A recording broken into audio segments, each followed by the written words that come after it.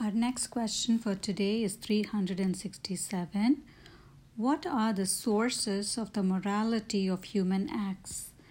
The morality of human acts depends on three sources: the object chosen, either a true or apparent good; the intention of the subject who acts, that is, the purpose for which the subject performs the act; and the circumstances of the act, which include its consequences. My reflection for this question will be at the end of question 368.